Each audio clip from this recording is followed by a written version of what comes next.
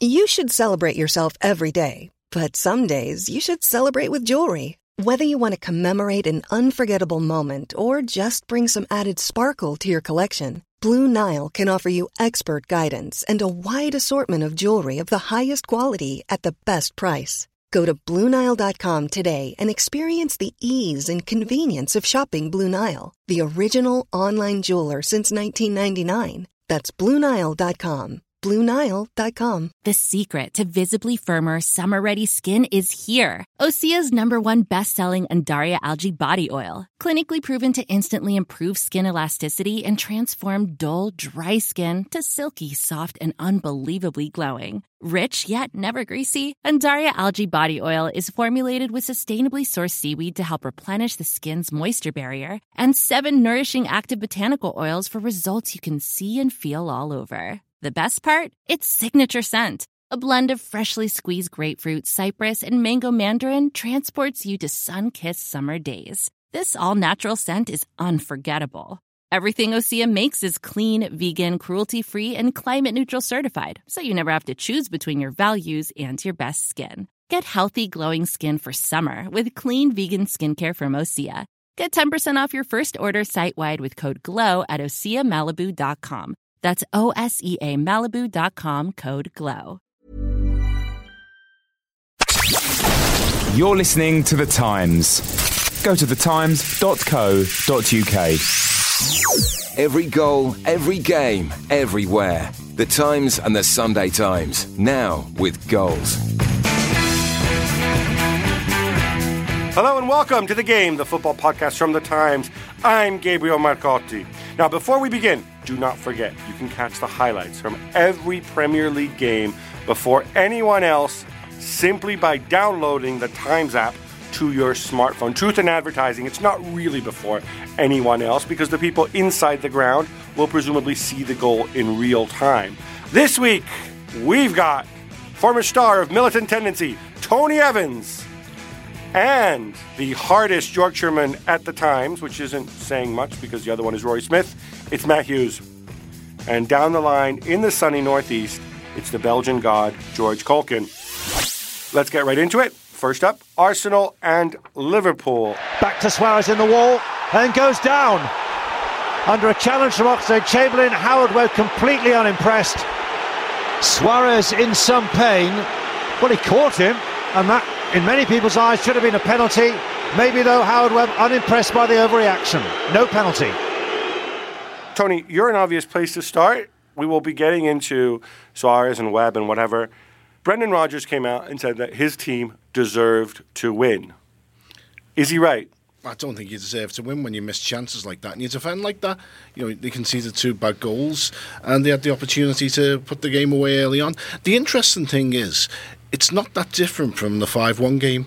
You know, they come out, sort of blowing a storm, they get the chances and they don't put them in. Had they missed the chances in the 5-1 game, again, Arsenal would have had a chance to climb back into it.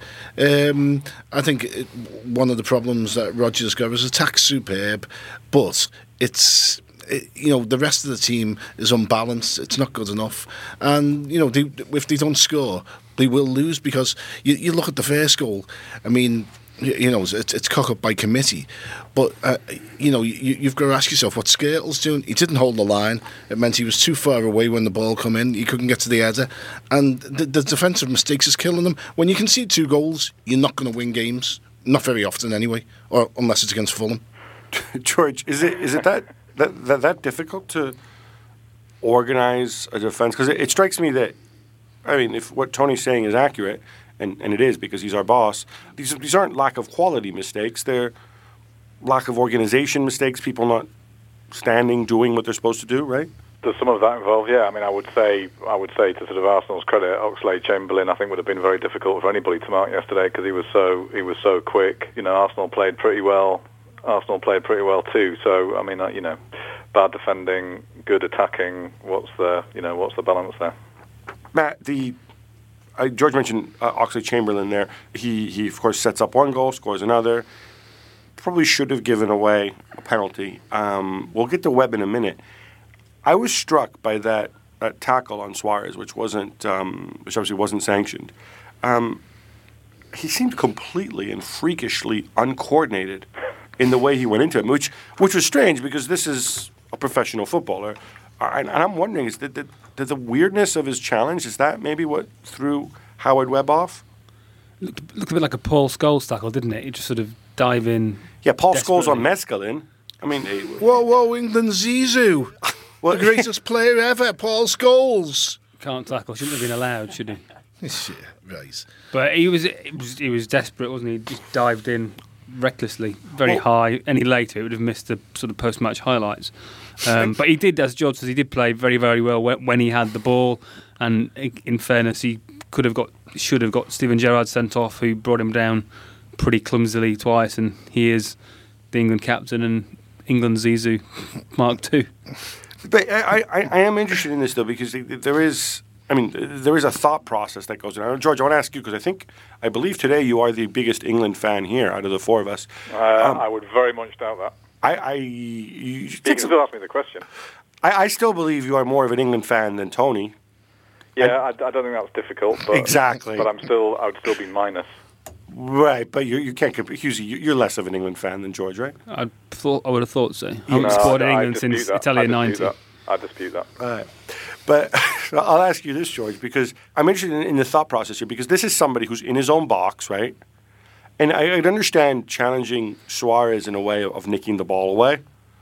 But to go in the way he did, should this be a concern for England? Because on the one hand, if he has energy and he's going to be so good and so clever, then he needs to go and play a big part in Brazil. But then you have a guy making a decision. I also haven't watched an England game for 3 years. I report on Ireland, so you have to ask Matt Hughes this question. I thought you might Sky Plus them and review them later for your own enjoyment. Okay, maybe I'm the biggest England fan here. All right, Tony, I will direct this at you then. Okay. Howard Webb. Howard's Webb. He's sitting there. He's perfectly positioned. Now, he got away with it in the World Cup because he said, I didn't see Nigel de Jong karate kick Xabi Alonso in the sternum because there were players in the way, so how could I call it? And you had a whole bunch of cattle mooing and saying, yeah, Howard, you're still the best, right? Now, 4 years later, he's still going to the World Cup. He obviously saw this. Is this the equivalent of Lionel Messi missing a sitter? Is this what it is? And we just kind of move on and say stuff happens? I think you have to move on, isn't it? Because what are you going to do? I mean... No, what you're going to do is you do what you ask yourself, should this guy still be getting the bigger games? Is there a referee who's performing better? Is something wrong with you? I mean... here's the problem. He had a shocker. But let's face it, we're getting into lynch a referee a week territory, don't we? It's... No, it's holding referees to account because some referees are better than other referees. Well, some referees are better than other referees. In general, Howard Webb is one of the better referees. Right, but he had a bad day. He had an awful day. And should it not be a concern in establishing whether this is a trend with him and maybe somebody else should be number one, or whether this is just a blip? Should that not be a priority? Well, yeah. I mean, but is there anyone? Is there a viable candidate to be number one in referees, pop pickers? You know what?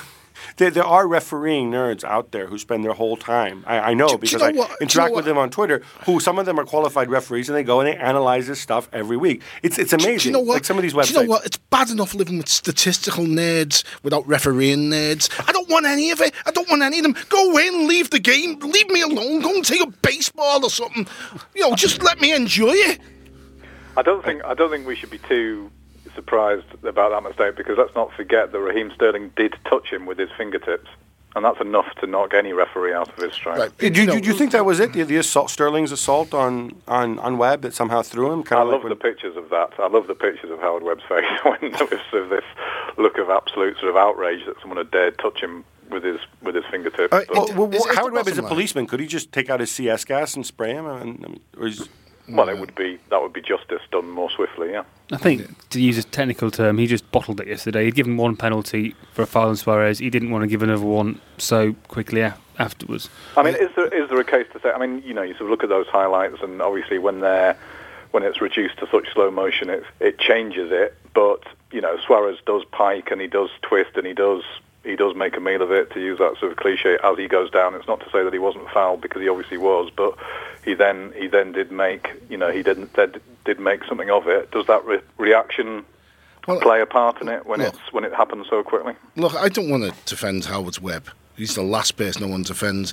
But, people who make massive mistakes every day in their lives, like scream blue murder every time a referee does it. The reason Liverpool lost was not because of Howard Webb. The reason Liverpool lost is because they didn't put away the chances, and they had the chances, and they defended badly. And you know what? It's and when Brendan Rodgers looks at it, he'll wish, like he has been wishing for a while, he had better defenders. He probably won't want Howard Webb again, Norrie, but the list of referees that managers don't want grows by the week.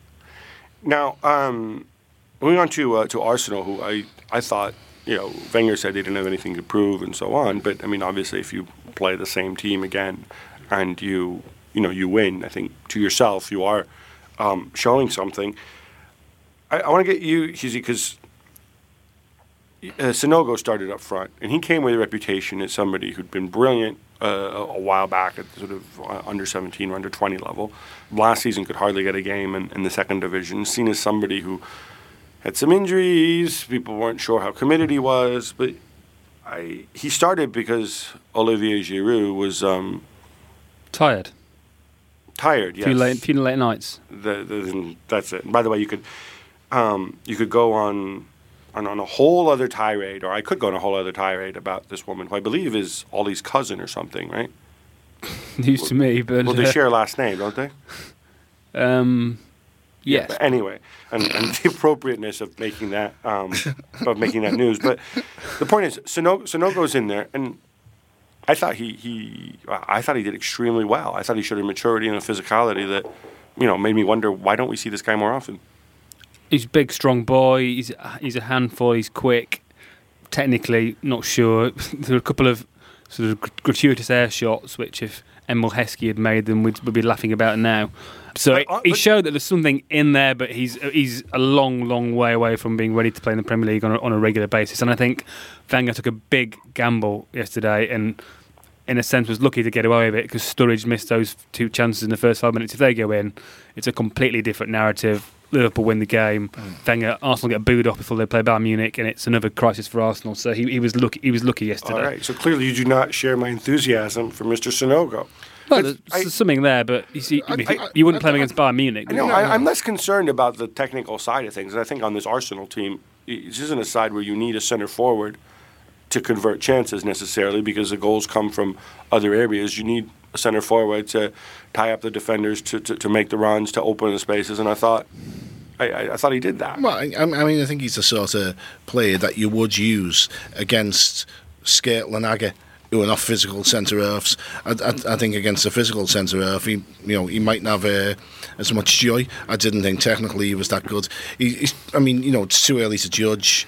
It's the first time. I've never seen him live, so, it's one of them. But I have to say, my instinct is he's not going to be leading the line for Arsenal very often.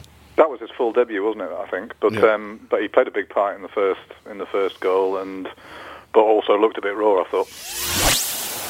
Silva, back to Nasri. What a way to return to the first team after injury. Samir Nasri makes it 2-0. Was he offside? He seemed to be level. Right, moving on from one FA Cup match to another. City and Chelsea. City win 2-0. There's the second goal might have been offside, but probably was a little offside, but difficult to call.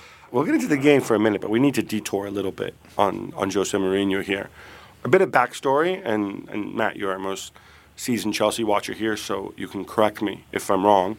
All of this stems from Mourinho making comments about how it's a 3-horse race, but his horse is just a little gelding or something, needing to suckle at Mourinho's own teat, and is unsuited to challenging the big, mighty Clydesdales who are full of money and experience. So then Wenger says, yes, well, when people go and say stuff like that they're not the favourites, there might be a fear of failure.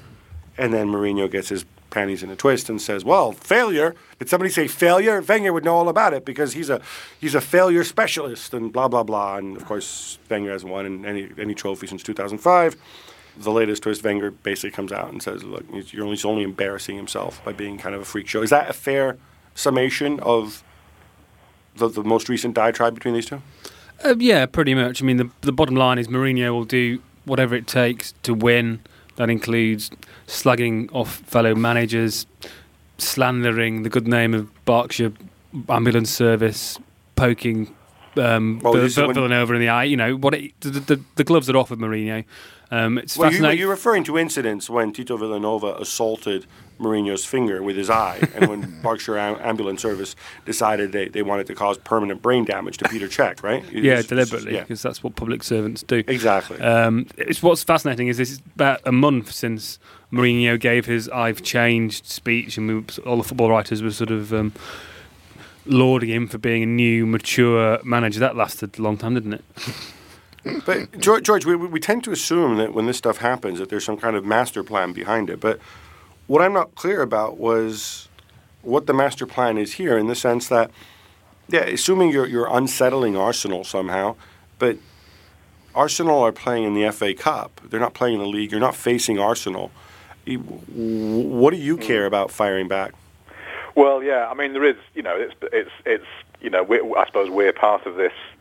We're part of this process as well, in the sense that, journalists go and ask managers questions, managers answer questions, and then kind of it's reported as mind games or whatever, and it kind of possibly looks more sinister or, sort of looks more like a kind of grand plan than actually people just responding to each other, and that's just what they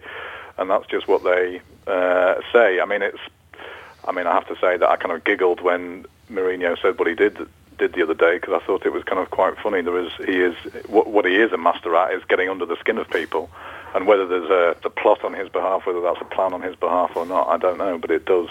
I report on North East football, so success and failure, there are shades of that as far as I'm concerned. But like any kind of good insults, Mourinho's worked because there's an element of truth in it. No matter how brilliant Wenger's been, and for all the context of Arsenal moving stadia, etc., by their own standards, Mourinho had a point, and that's why it bites. The thing about Mourinho that we sometimes forget, he's incredibly emotional, for all that he is a master strategist and Machiavellian, and he says things deliberately. On Friday, when he said that, I think he was genuinely angry in the press conference. And he genuinely doesn't like Wenger? He doesn't like Wenger. He's the ultimate alpha male, and he thought that, you've called me scared. I'm not scared. And that was how sort of puerile and immature it was, really. I was at the press conference. He was genuinely angry, which, given Wenger made a pretty anodyne general statement in which he hadn't even mentioned Chelsea or Mourinho, just shows sort of what an intense character and slightly paranoid Mourinho is. And he's filled the vacuum, the ranting lunatic vacuum left by Ferguson, hasn't he? And some, yeah. Yeah, but Ferguson was generally calculated, though, right? No, I think Ferguson was emotional as well. I think people underestimate Ferguson's emotion and anger, particularly after matches. All the times. No, after matches, yeah. But this is just a press conference. This is what I don't understand. Like, why do you have to go and do this? I mean, when this embarrassment thing, yeah, it is pretty embarrassing, because you know what, like. I find this less embarrassing than all the little horse stuff, which was just ludicrous. Trying to restyle Chelsea as the underdogs, it was just ridiculous. The thing is, the one thing about the Wenger stuff, which I don't think is, you might say it's unseemly. I don't think it's embarrassing, because it does have an edge of truth about it. What? That Wenger has not won a trophy, and in the time since Wenger's last won a trophy, I mean, you want to see successes. You want to see success. If you want to see successes on the balance sheet, if you want to see finishing in the top four, that's fine. But I'm with Mourinho on this. I'm not. I think it's just a stupid, idiotic thing to say when he's had a positive net spend all these years. And I think it does matter, actually, because it's down to the resources you get. To this day, there's this great mystery if it really is Wenger not wanting to spend money, or if it is Kroenke saying, hey, Arsene, say that you don't want to spend money, but in reality, leave all the cash here. And you know what? This whole business with it since 2005, had they beaten Birmingham City in the League Cup final, we wouldn't be having this conversation. But they didn't. But it's the League Cup final, and nobody cares about the League Cup. Seriously. It's like the demented, ugly stepsister. You say they don't care about it. They care about it enough. Now, if he wasn't won the League Cup, then, It's not a measure of anything. The point being, Wenger doesn't care enough about the other cups. That's why he made Precisely. 7 changes yesterday. But, seriously, it's like Wigan last year, where they play a bunch of non-league teams and a bunch of understrength teams, and they get to the final, and then they play out of their skin against City. Okay, what does that tell you? Well, that's a trophy that he won, right? But I mean, the thing is, if you don't want to be slagged off for not winning trophies, win a trophy. Don't say the trophies don't matter. All that matters is finishing in the top 4. I mean, I'll tell you what, you want to rebrand football as a success in finishing, second, third or fourth. Well, you're welcome to it, but I think it's a load of old tosh. And George, I know where you're going to go with this, and I think, put it this way, Sunderland's resources are a tiny fraction of Arsenal's. And that's what I meant when I said it doesn't matter. It's a different context or something. We've got loads of resources, so we don't have to win. That doesn't make the slightest bit of sense. Surely that's all the more reason you should win. It's a knockout competition. So? It's a knockout competition. Isn't that the purest form of the game? It's not. It's every game matters, you win. Arsenal and Liverpool. Oh, look, here's Brad Jones. I'm like, who's Brad Jones? The doorman? Well, why is he playing for Liverpool? Well, exactly. Why is he? Why playing can't for we have Liverpool? our best teams out there? I personally believe you should try and win every game you play. And when you don't, frankly, you're a failure.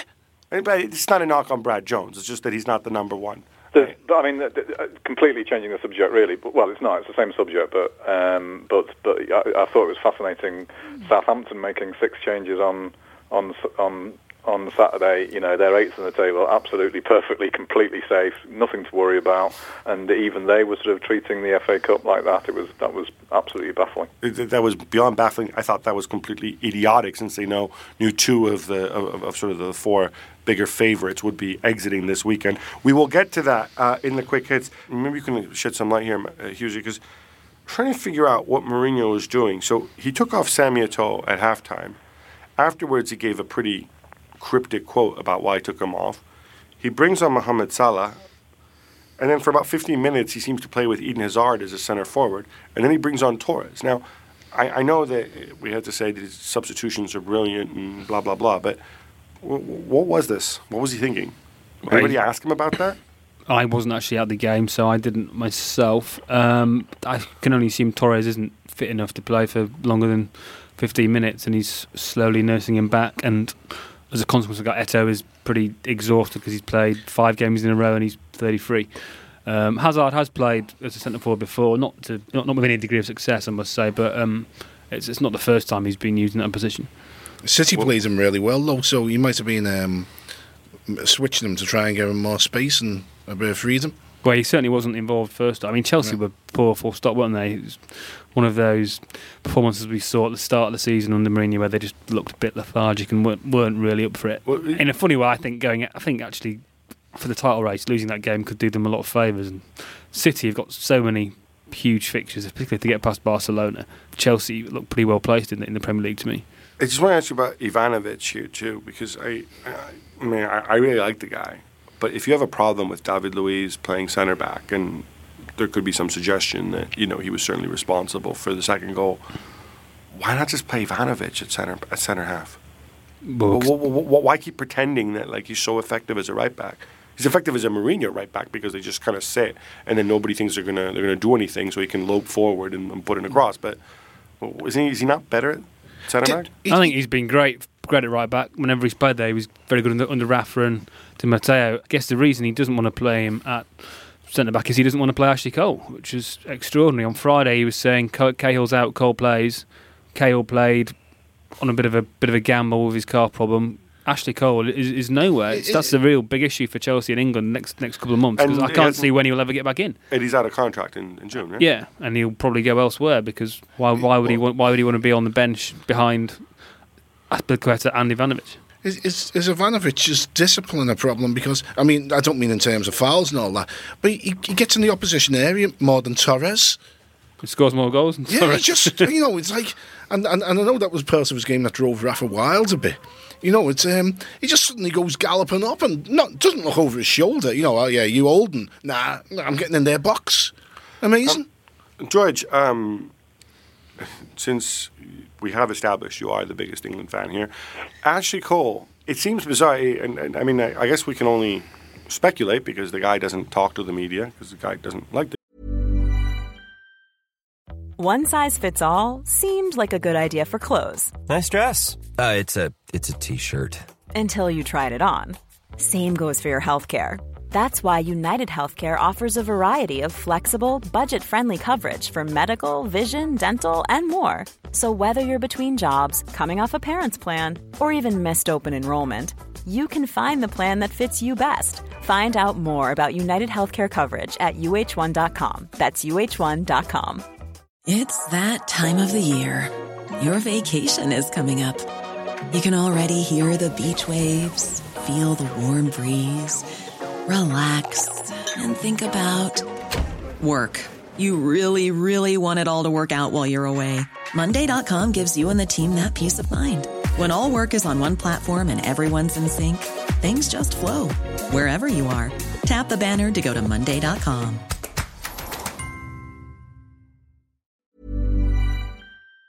I mean, it's like anybody, actually. What's going on? Did you want to throw out some bit of wild speculation about why Ashley Cole isn't, A, playing regularly, B, speaking out more, C, why there isn't a whole glut of teams hankering after his services, given that you can get him for nothing in the summer, and given that until a few short months ago I had the same punditocracy telling me that he was the best left back in the world? No, I really don't care either way. Nobody can get excited about Ashley Cole. I'm giving you guys the opportunity to talk about him, and none of you will speak about him. Let's be fair to Ashley Cole. For the best part of a decade, he was about as good a left back as anyone in the world. He had certain, he didn't use the line very well, but he made up for things with his pace. And he was a fantastic player. An objectionable character on many levels, but a fantastic player. And he's reaching the end of his career. He's in decline. Mourinho sees it. He's not going to get a game. No one wants him. It's as simple as that. Well, it's not quite that simple, because the evidence of his decline isn't really there. He's not been brilliant, but I remember I was in Ukraine, that England game at the start of the season, and he was the best player on the pitch. And England got a 0-0. Yeah, but that's not saying much that night. Yeah, but he defended very, very, very, very well against Ukraine's best player. He's barely played since Chelsea lost at Newcastle. There was that incident with the after Christmas party. He went out and he wasn't supposed to. Since then, he started 3 games, all against average teams in the Cup. So there's clearly an issue between Mourinho and Cole. Does that mean he's past it? I'm not sure it does, because he simply hasn't played enough. We're judging him by his absence. If he was at the top of his game, Mourinho will put him in no matter what he did. Can anybody think of a London club that might need a left back? Well, all of them. Yeah, I think one in particular. All right, moving on to our debate, because we're fortunate that George Caulkin is with us. We can turn our attention to Newcastle. Is it 4 home defeats in a row, George? It is. Just what? The departure of Cabaye, the departure of Kinnear. What's had more of a negative impact? Well, it's a very strange situation on the face of it. There they are, 9th in the table, pretty comfortable, big gap over 10th. What's the fuss?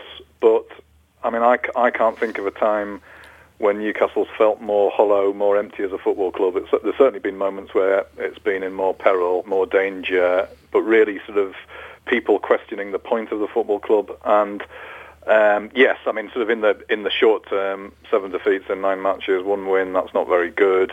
But there's sort of there are kind of bigger issues here. Yes, selling Cabaye, no replacement, no permanent signing for over a year, no director of football. That's obviously quite a good thing in the short term.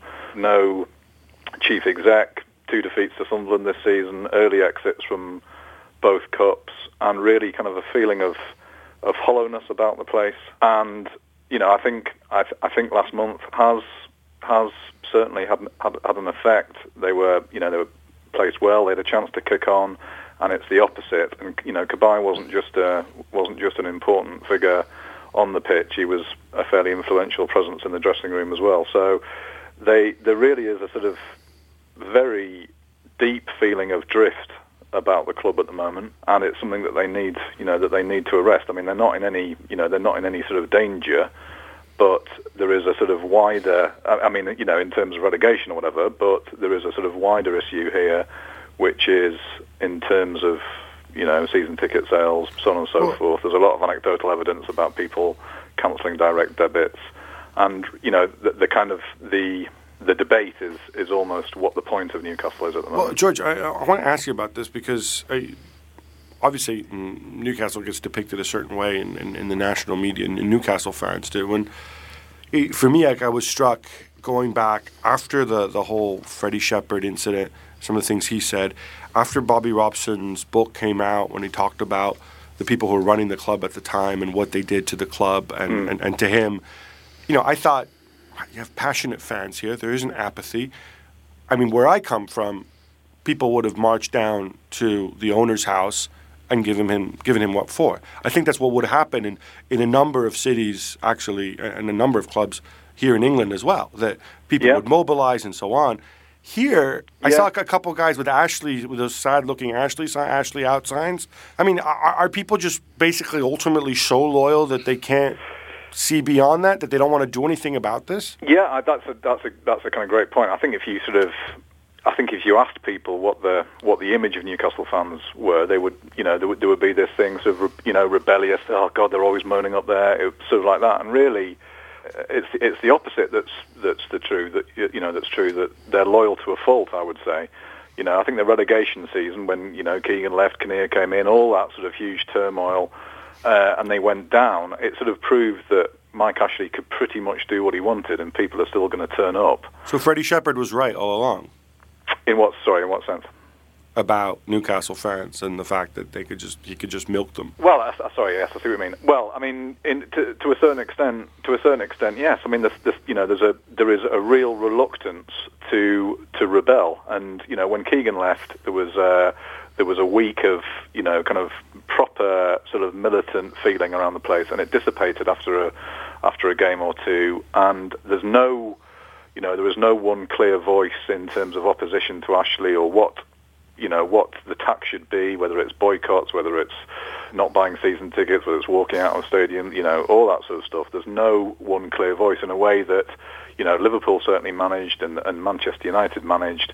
You can question the results of that, but there was certainly sort of what seemed to be organised opposition. There isn't any of that. So, Ashley changed the name of the stadium. They got relegated. All those, Wonga, all those sort of pretty kind of corrosive and unpleasant decisions.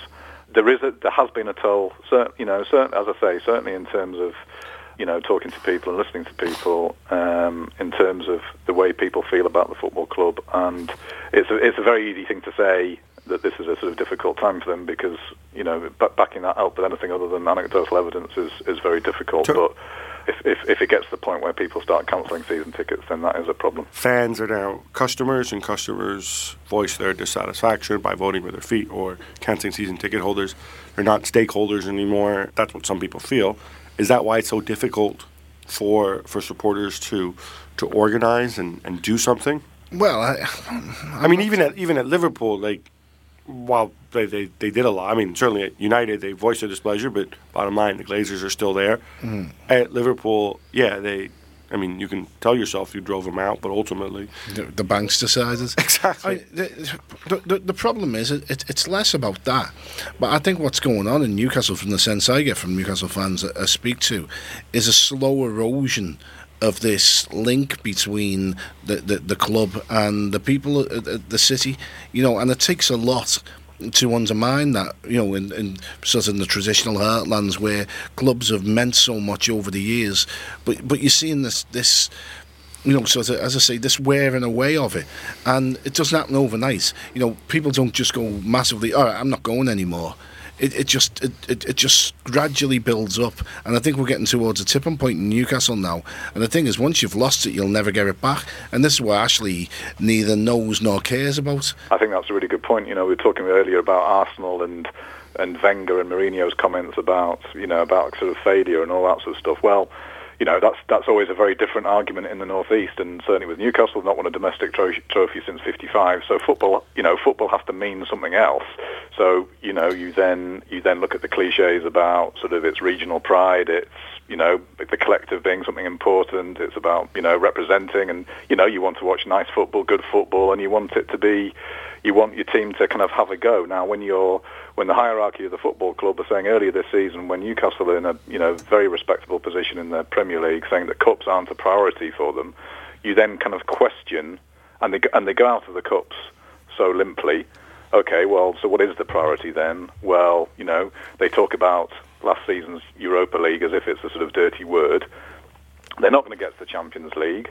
They've lost 2 games to Sunderland. You know, those 2 games, for better or for worse, can set the sort of tone for a season. So what is the point? You know, what is the point? And I think that's it. People expect their football club to have a go, to be involved, to be competitive, to try. And you can certainly argue that that's not been the case. And I think that's the key to it. I mean, you know, bringing it round in a circle back to Arsenal and all that. I mean, and I think the modern televisual fan who watches the game through the prism of the small screen doesn't realise winning traditionally has never been that important.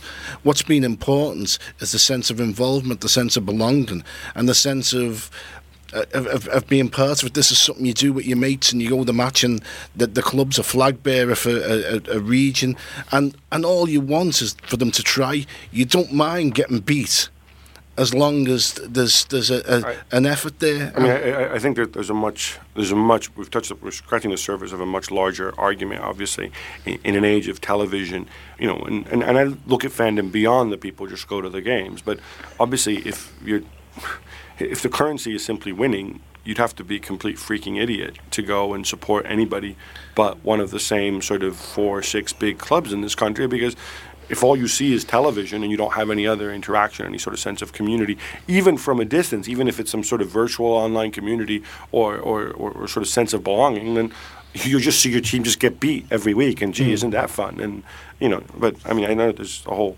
subculture of masochism and sexual deviancy in this country, which some of those people might tap into. But I think more generally speaking, I think that's a Yorkshire thing. That's not a Scots thing. Is it more deviant, sort of Harrogate way than where you're from, right? It's more genteel, certainly. But behind the curtains, anything goes. There you go. Speaking of behind the curtains, from Newcastle to a club that could be Newcastle's polar opposite, Fulham, the little quaint club on the banks of the River Thames by Putney Bridge. So I looked Saturday around 2 o'clock on the Fulham website, and there was a cast of thousands. They had a head coach, an assistant head coach, a first-team coach, a first-team manager, a first-team bus. I kind of got lost in this. Oh, plus Alan Kirbishley and his friend Ray Wilkins. Usually you live closest to Craven Cottage than any of us. Probably just. Exactly. So I need you to tell me what... Felix Magath is the manager. Renee is gone. Yes? We don't know that yet. Going. Yeah, going. Yeah. Well, he certainly. Why can't they just sack him? He's certainly, well, because that would cost them more money than they want to pay. Payoff time. Yeah, so they'll be talking to lawyers as we speak, no doubt. So yeah, Rene has, all intents and purposes, left the building. It's just a question of how much money he's going to take with him for what was it, 75 days? Yeah. What about Curbs and Raimondo? Are they still around? Curbs is around, and I think he's staying. Ray Wilkins has gone, probably straight to Isleworth to commentate for Sky tomorrow on the Champions League, I imagine, making a seamless transition. It's a mess, isn't it? They've panicked, totally panicked. It's a classic case of sort of one bad decision begetting another, really. They should have probably got rid of Jolly earlier. They let it slide. They brought in Mullenstein as some sort of assistant stroke replacement. Inevitably, he took over. That hasn't worked. And now they've panicked again and convinced themselves that Felix Magath is the answer. Jury's out, really. Depending on who you speak to, you get different versions. His track record is good on paper. He won 2 doubles. He did with Bayern Munich, yeah, which is, I think, an important caveat.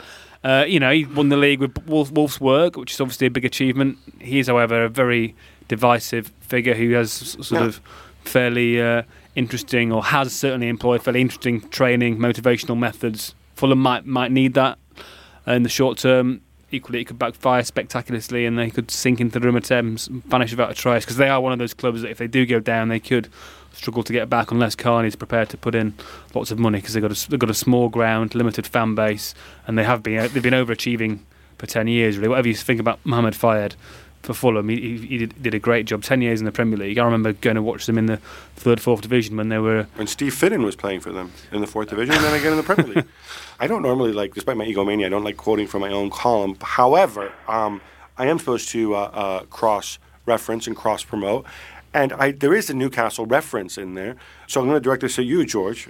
Basically, it's just on the issue of Felix Magath. Now, Hamburg struggling right up until Thursday morning, according to the Hamburg executives, Felix Magath was talking to the club he was talking to Hamburg. The extraordinary thing, Felix Magath, because he's hip and cool, has his own Facebook page. And on February 9th, actually just before that, he does this post, and because he's a former Hamburg player and a former Hamburg youth team coach, I believe, he came out like, people of Hamburg, people who love Hamburg, it's great that we're all rallying together. The solution is near, meaning himself, and so on. And I made the point, imagine a Newcastle legend, imagine Kevin Keegan going and posting something like this on Facebook, or having somebody post it on Facebook for him. I'd be pretty low, right? Gosh, I mean, if you were Pardew, you'd kind of, I know you are part of the Cockney Mafia, but you'd feel kind of like, that's not very nice, right? Yeah, well, yeah, and it just shows, how quickly things can change. I mean, you wonder what would persuade him to change, to change his mind. Obviously, Hamburg. Well, I was going to slowly build to that crescendo, yeah. But obviously Hamburg in trouble, but Fulham in desperate trouble, and with limited time to sort of turn it around. And on to some joyous quick hits, like the fact that, as Jane Ducker reports today, Wayne Rooney's about to sign a monster deal through 2019 that would see him earn as much as $300,000 a week. Tony, is that money well spent? I know what you're going to say, because I read your column in the Game. It's not money well spent, and it's money Manchester United might wish they kept in the bank come the summer or the summer after. To pay out as dividends to the shareholders? Well, no. Well, I mean, when you put in context with the amount of interest they're paying to the Glazers' loans, it's probably chicken feed. But the reality is, if they get 2 years outside the Champions League, and you could see that happening, then they're going to wish they would have kept some of this money in the bank, because their incomes are going to dry up considerably. A depleted Sunderland overcome a depleted Southampton. George, you don't need me to tell you this, but Gus Poyet's crew would be 10th if the league had started on the day he was appointed. He's in the final of the League Cup. He's in the quarterfinal of the FA Cup. How are you celebrating the great man today? Well, he's made a huge impact on form, confidence, style of play. 3 defeats in the 16 games. It's a pretty huge turnaround. The problem is, and it's probably not the best choice of words to say this, but there's no black and white for Sunderland. They're in a final, they're in a quarter final, but there are no guarantees there, and they're back in the bottom 3 with Arsenal next. And the biggest issue, the one that Poyet hasn't quite turned around yet, is home form in the league. 3 wins all this season, and that has to change. Speaking of Southampton, they sent out a reserve-laden team, which frankly I didn't really understand, even though I am conditioned to praise Pochettino at every opportunity. Hughes, they're not going to get into Europe, and they're not going to get relegated. Why not at least try to do something in the FA Cup? Well, they've been listening to you too much, Gab. What? The football was cancelled, so they sent out the reserves, I guess. No, I don't understand it. The FA Cup is a problem. The problem isn't the big teams putting out, weakened teams. It's the mid-ranking ones. It's your sort of. This is why we should eliminate these mid-ranking teams and just have a Super League where Liverpool can play United and Arsenal play City every week. Yeah, that'd be good. Great for TV. I'm surprised no one suggested it before. Exactly. Yeah. And I'm giving up at that point. Why do you think Liverpool won't be included? No, I'm just giving up football at that point.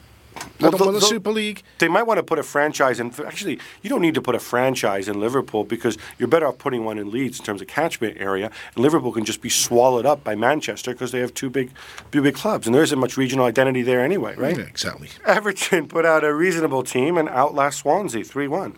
Tony, assess Roberto Martinez's chances of winning silverware for the second consecutive year. Well, I'll tell you what, he's done fantastic there, hasn't he? They've run out of steam a little bit in the last month or so, and the squad is obviously the weaknesses and that will show.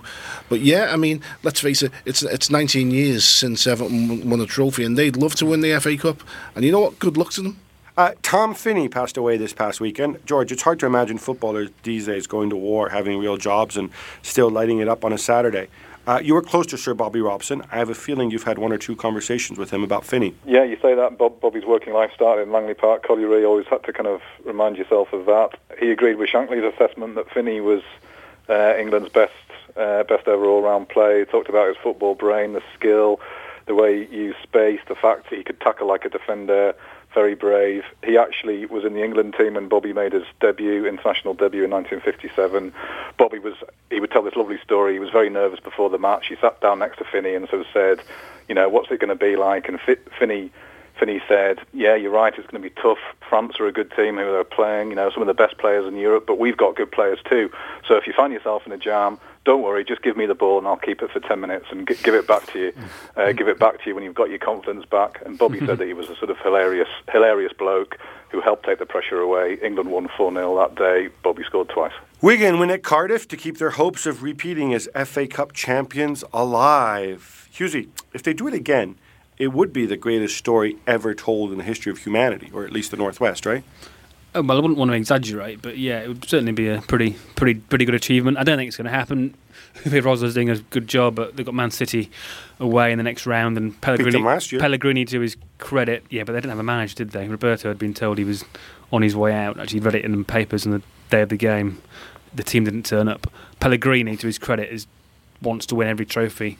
He sort of bought into the Jose Mourinho sort of ethos of, success begets success. So I think City will put out a strong team and will be too good for Wigan, surely. That's true. Pellegrini definitely not a specialist in failure like some people, unless Jose says he is. Oh, Gab, we talked about Hamburg before, but they can make history in the Bundesliga this season, can't they? The wrong sort. Yeah, they can get relegated, and they've never been relegated, and it's pretty remarkable when you look at the size and wealth of the club and the catchment area and whatnot. What's interesting is, while we're all for the democratic German 50+1 model, one of the issues that people have been pointing at is that they have a chief executive and a director of football make decisions, but they also have this 11-person supervisory board, which is voted on by the supporters. And some of these people on the board are perhaps a little bit loopy weirdos who leak things constantly to the media and are always yakking and are always being unreasonable. And it's... Whoa. What's different to the normal football club board? Well, there's some people who never leak to the media. But yeah, so it does raise the... Well, I think many of us are in favor of the more transparent governance that you have there. It does raise an issue in terms of efficiency and whatnot. I guess there's a give and take. Some people think it's better to live in a democracy. Other people believe in enlightened totalitarian dictatorship. Right, Hughesy? As long as you're not in charge. Are we back to Mourinho? There you go. That's all we've got time for this week. My thanks to Tony Evans, Matt Hughes, and from the Great Northeast, George Calkin. A quick reminder that you can see this show live on the 6th of March at the Playhouse Theatre in Liverpool. That's right, Tony Evans' hometown. Tickets cost £5 for Times Plus members and £7.50 for non-members. To book, you can visit www.2.ctickets.com/thetimes, or better yet, do it the old-fashioned way, 0871 620 4025. We're going to be back next week. In the meantime, you can hit us all up on Twitter. We love hearing from you. We love responding personally to each and every one of you. If you ever need any pub or restaurant or gig suggestions in Liverpool, when you come up to see us on March 6th at the Playhouse Theatre, Tony's your man. Till next time, bye-bye. Your subscription to The Times and The Sunday Times now comes with access to every Barclays Premier League goal. Refresh your app, choose your team, accept notification, and you're away.